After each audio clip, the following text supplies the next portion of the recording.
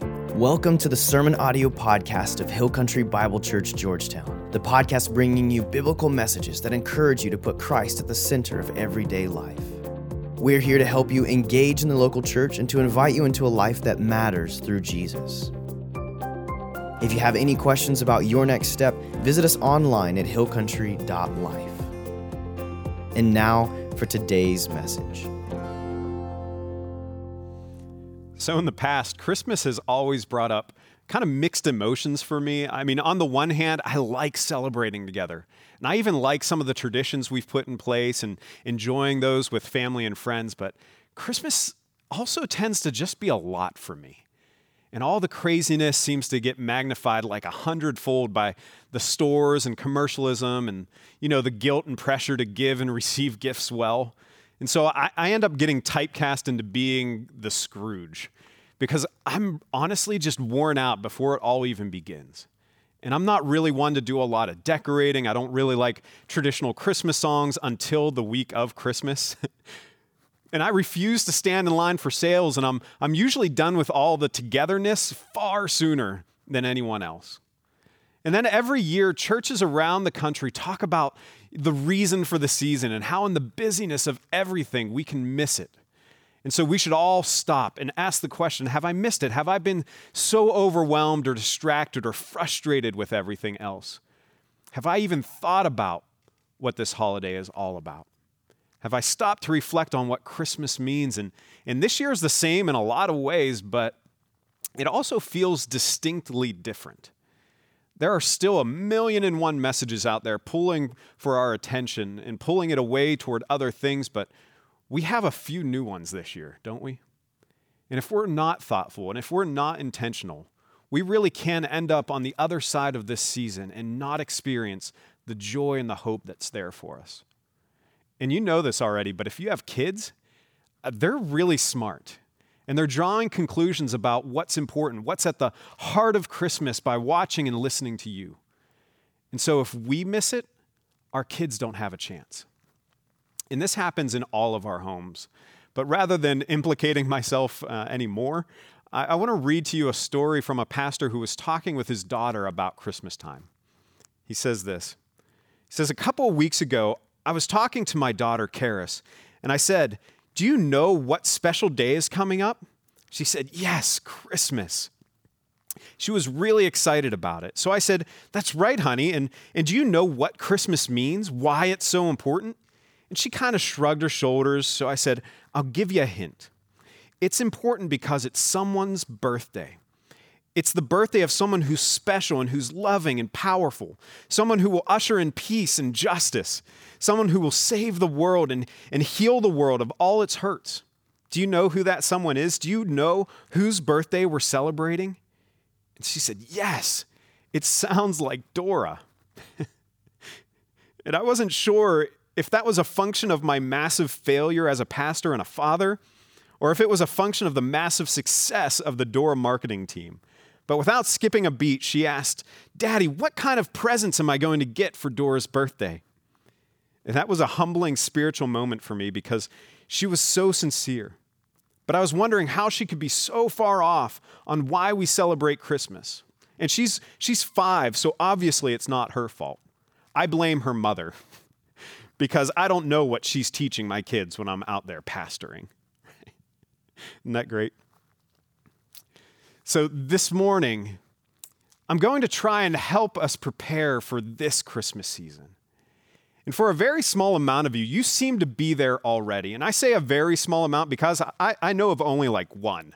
Like you have the tree up already and 1,000,000 little light displays, and you've been ready for this Christmas since last Christmas. But for a lot of us, it seems to be taking a little bit longer. And this year more than ever. But why? Well, I think most of us are just sick of it. And you might ask yourself, well, what? What are we sick of? And we'd say all of it. We're sick of virtual school. We're sick of quarantining. We're sick of businesses closing and shipping times being increased, movie theaters being closed. And there's a lot of things that we're sick of that really come down to personal inconveniences. But really, I think we're all emotionally exhausted by seeing so many people getting sick and the effects of that on our world. seeing our friends, our family members, our coworkers dealing with losing a job or the division among people that's happening right now. And I think for a lot of us, Christmas is just getting lost somewhere in the midst of all that. But it's as important as it's ever been. And this happens every year, whether we're in the middle of a pandemic or not. But this year, it's just different. Now, we're launching into this Christmas series called God Is. And we're going to talk about who God is and what he's done. And first, God sent Jesus to the earth because he is the light. And second, God is the reconciler, and we need him for that. And third, God knew we needed some hope. And guess what? He is the hope. And finally, God knew we couldn't do it on our own. So God is with us. Now, this season should be filled with incredible joy, but everything, at least for me, everything seems to be sucking the joy right out of it. And so this morning and throughout this series, we need some realignment. And we're going to start by looking at God as light, because something has gone terribly wrong on our planet. Things have gone dark down here, and we need some light, don't we? And that's why Jesus came to earth. So here's the one thing I want to make sure you hear this morning. If you don't hear anything else I say, just get joy in this statement.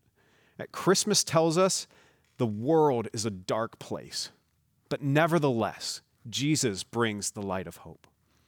See, the message of Christmas is really God bringing some light into a dark world. Now, the darkness in the world right now may feel new and fresh and particularly unique right now, but the darkness has been around for a while. And you may recall what happened a few days before Christmas a little while ago. It's Friday, December 14th, 2012, when a gunman walked into an elementary school and killed 20 kids. Or May 27th, 1997, I wasn't here then, but I hear about it all the time. A tornado wreaked havoc through Gerald, Texas, and 27 people lost their lives. Or the hundreds of thousands that have died throughout history because of one evil or another.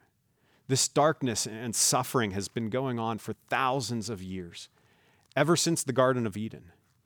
And when things like this happen, when we're confronted with evil and darkness and suffering, we scramble for answers and we scramble for fixes and we try to make sense of it all and find some sort of resolution. And where do we go for hope and healing after something like that? Right? Where do we go? Well, we listen to all the experts talk about it, don't we? We listen to the gossip. What are everyone else's opinions? So you have people saying, well, the problem is guns. We have too many guns, or we don't have enough guns, or the real problem isn't guns, it's video games. Do you remember that?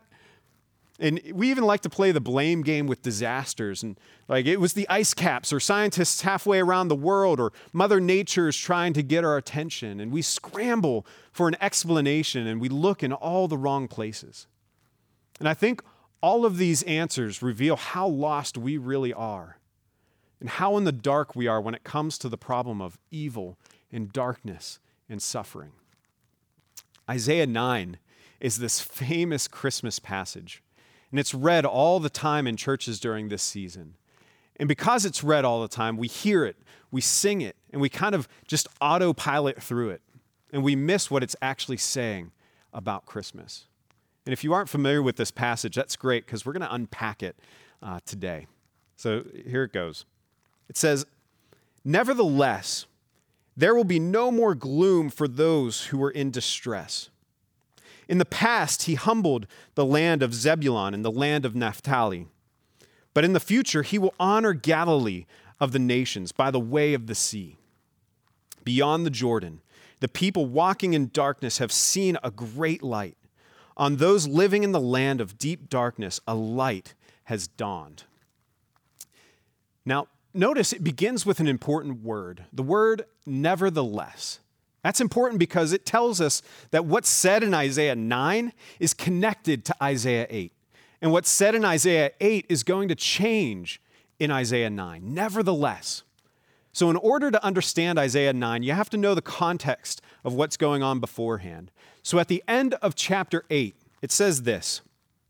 It says, "Distressed and hungry, they will roam through the land. When they are famished, they will become enraged, and looking upward will curse their king and their God. Then they will look toward the earth and see only distress and darkness and fearful gloom, and they will be thrust into utter darkness. Sound familiar? So what's happening in Isaiah 8 is the people are crushed. They're devastated by all the evil and the suffering. They're confronted with the darkness and brokenness of the world, and they're lost. And so they curse their political leaders, and then they curse their God. Where are you? Where were you? Right? How could you let this happen? And in their desperation, Isaiah 8:22 says that they reject God and they look toward the earth for answers. And so here's the question. If you do that, if you curse God and you reject the whole notion of God, where do you find hope for this world? Where do we put our hope? Do we put our hope in politicians and scientists? Do we put our hope in democracy and capitalism? Do we place our hope in the human spirit and ingenuity? Right? Where do we put our hope? Well, Paul says the Greeks put their hope in wisdom. And they believed that education was the light in the darkness, the rational mind. The world's going to be saved by great thinkers and great ideas and great technologies. Hope is in academia and in think tanks and philosophers. And this was the whole view of the Enlightenment and the view of modernism, really, that we could educate ourselves to this utopia. And the Greeks said, we need better schools. Well, the Jews, on the other hand, didn't say that. The Jews put their hope in politics and signs from God. They said, we're looking for a sign of a political leader who will rise up and overthrow our oppressors. We're in this mess because we have a crisis of leadership, and we need a political savior. And so Isaiah 8 is really pressing this question that if we reject the whole notion of God, and if we look to the earth and put our hope in creating better schools, better businesses, better economies, better laws, politics, leaders, and better technologies, will that address the problem of evil and suffering and be our light in the darkness? Well, the great thinker H.G. Wells believes so. And I find this so fascinating. That's what he thought when he wrote his book, A Brief History of the World. He was a scholar and a historian. And in this book, he wrote this. He says, can we doubt that presently our race will more than realize our boldest imaginations? That it will achieve unity and peace, that it will live, the children of our blood and lives will live in a world made more splendid and lovely than any palace or garden that we know, going on from strength to strength in an ever-widening circle of adventure and achievement. What man has done, the little triumphs of his present state, and all this history we have told, form but the prelude to the things that man has got to do. Like, wow. Talk about optimism. Can you hear that in his writing? I mean, he's placing incredible hope in science and democracy and social institutions. He's saying we're changing, we're on the way up. But then World War II hits. And after World War II, this is what he wrote in his book called A Mind at the End of Its Tether. And it's just a mere 9 years later, he writes this. The cold-blooded massacres of the defenseless, the return of deliberate and organized torture, mental torment and fear to a world from which such things had seemed well nigh banished, has come near to breaking my spirit altogether. Homo sapiens, which, by the way, literally means man the wise, as he's been pleased to call himself, is played out. Right? H.G. Wells is saying exactly what this passage in Isaiah is saying, that this world is a dark place and it cannot save itself. That's one of the most important messages of Christmas. It's not the one we normally hear at Christmas time, but Christmas tells us that this world is a dark place. And it's not just Isaiah saying this. In fact, we forget that the first Christmas was shrouded in darkness and tragedy. In Matthew 2:16, that when Herod realized that he had been outwitted by the Magi, he was furious, and he gave orders to kill all the boys in Bethlehem and its vicinity, who were 2 years old and under, in accordance with the time he had learned from the Magi. Then what was said through the prophet Jeremiah was fulfilled. A voice is heard in Ramah, weeping in great mourning. Rachel weeping for her children and refusing to be comforted because they are no more. See, this is the part of the Christmas story that gets written out of all the school plays.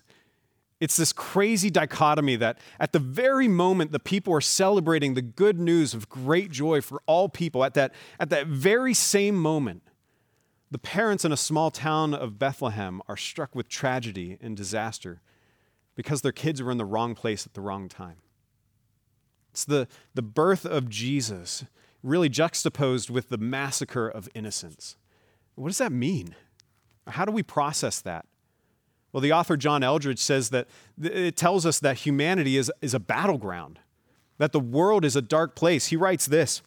He says, I'm staggered by the level of naivete that most people live with regarding to evil. They don't take it seriously.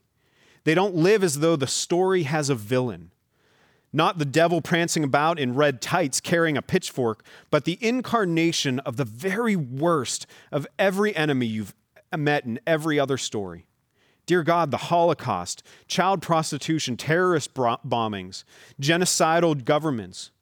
What is it going to take for us to take evil seriously? And C.S. Lewis says he was surprised when he read the New Testament seriously, that it talks so much about the dark power in the universe, a mighty evil spirit that was the power behind death and disease and sin. And so Lewis says that this tells us that the universe is at war. And some of us hear that kind of thing and we think it just sounds like a bunch of made-up silliness or science fiction. But then how do we talk about the problem of evil? And where do we put our hope for what's happening here? Because Julian Huxley said that all of our science and all of our reason will never be able to answer three questions. What is the purpose of life? How did human beings get into the mess they're in? And how can we get out of it? It's darkness. The message of Christmas is that the world is a dark place. And the more you look at the earth for answers, the darker it gets. That's Isaiah 8, right? Merry Christmas and all a good night. But then Isaiah 9 opens up with a single word of hope. Nevertheless. Yeah, things are dark. Things are getting darker and darker, bleaker and bleaker, but nevertheless. It says, nevertheless, there will be no more gloom for those who were in distress. The people walking in darkness have seen a great light. On those living in the land of deep darkness, a light has dawned. Right? The people walking in darkness have seen a great light, it says. They've seen it. They didn't generate it. They didn't drum it up. They didn't develop it. They discovered it, which really tells us that this light and hope are from outside of us. The world cannot save itself, and that's precisely why the light came. And so Christmas tells us that even though the world is dark and there is evil, suffering, and sickness, nevertheless, there is hope. There's real hope, ultimate hope, because God came. He came. Light has come, and it's piercing through this darkness. God came. That's the message of Christmas. He intervened. He got involved. God moved into our situation. He's bringing light and hope from the outside. That's the incredible message of hope at Christmas time. That's why we celebrate, because there is a God, and he sent his son into the world for us. That's why it says later in chapter 9 in verse 6, and this is the part that so many of us remember. It says, for unto us a child is born, to us a son is given, and the government will be on his shoulders, and he will be called Wonderful Counselor, Mighty God, Everlasting Father, Prince of Peace. Of the increase of his government and peace, there will be no end. Here's the key point. Christmas tells us the world is a dark place. Nevertheless, Jesus brings the light of hope. So maybe especially now, when the suffering and the sickness and darkness in the world seems so close to home, we should focus on the meaning of Christmas because it brings hope. Jesus came and he suffered. He was brutally crucified for the sins of the world, and that tells us something else that's very important. Christmas gives us light and hope because when we experience darkness, we often ask God, why? Why would he allow this to happen? And if we're honest, the deeper the pain we're going through, the more unsatisfying the answers you typically get from people are. And honestly, most of the time, the answer is, I don't know. But here's the thing, we're not completely lost on that question. Because Christmas tells us that even though we may not know what the reason for suffering is, we know what the reason is not. It isn't that God doesn't love us. It isn't that God doesn't care. God loves us and hates suffering so much that he was willing to come down and enter into it with us. And the message of Christmas from the prophet Isaiah is that even though the world is a dark place, nevertheless, there is hope because light has come. And one last thought about this text. Christmas, it tells us that light and hope come from unexpected places. What's so strange about how God sent his son is that he sent him as a child, and he sent him through Galilee. It says in Isaiah 9:1, it says, "In the past he humbled the land of Zebulun and the land of Naphtali, but in the future he will honor Galilee of the Gentiles." The reason this is so strange is because Galilee was this despised little podunk area, especially Nazareth in Galilee, where Jesus grew up. There was this common saying back then, like, can anything good come out of Nazareth? Because they knew it was this backwater town in a part of the country that was despised by everyone. But God sends Jesus to Nazareth for that very reason. That's exactly why God sends his son as a little baby, born to poor parents, born to an unwed mother in a food trough. He was raised in this backwater town called Nazareth. Why does God do that? It's really to remind us every single Christmas that there's always hope, no matter how hopeless it seems. The world is really always writing people off, saying, this kind of person never changes, or this kind of situation never gets better, and this kind of situation, there's no hope for that. We're always writing things off. But God reminds us through Christmas that he loves to go into situations that look the most hopeless, the most unlikely, the most unexpected, and that's where he loves to do his miracles. Thank you, God. Right? No matter where you're from, no matter what you've been through, no matter what you've done or how hopeless your situation is, God loves to make his light break through in unlikely, unexpected places. That's why Christmas reminds us that there's always hope, because anything is possible with God and nothing is impossible with God. Christmas reminds us that the world is a dark place, but nevertheless, the light has come, hope has come, a child is born, a son is given, and he will usher in justice and peace, and he will one day defeat evil and darkness, and death will not have the last word. We have nothing to fear. Anything is possible. Nothing is impossible, and that's why we celebrate. So as we enter into the next few weeks and we sing our Christmas songs and we set up our trees and we get bombarded with commercials and deals, and as we watch the darkness in the world get darker and darker, let's focus on the light. Let's focus on the hope. Let's focus on Jesus and how he can bring good out of even the worst evil. Let's pray together. God, thank you so much that you sent your son into the darkness. God, that we can have hope, that we can have light, that we can have hope for a future with you that is so much better. But God, that we can start that with you right now. And so as we enter into this Christmas series and into this Christmas season, God, help us to refocus our thoughts and refocus our minds on you and the hope that you bring. No matter what's going on outside of us, that you bring us hope. And God, help us to look to you in the midst of all the darkness, in the midst of all the confusion. God, that we can be centered on you and you alone. God, we love you and pray this in your name. Amen.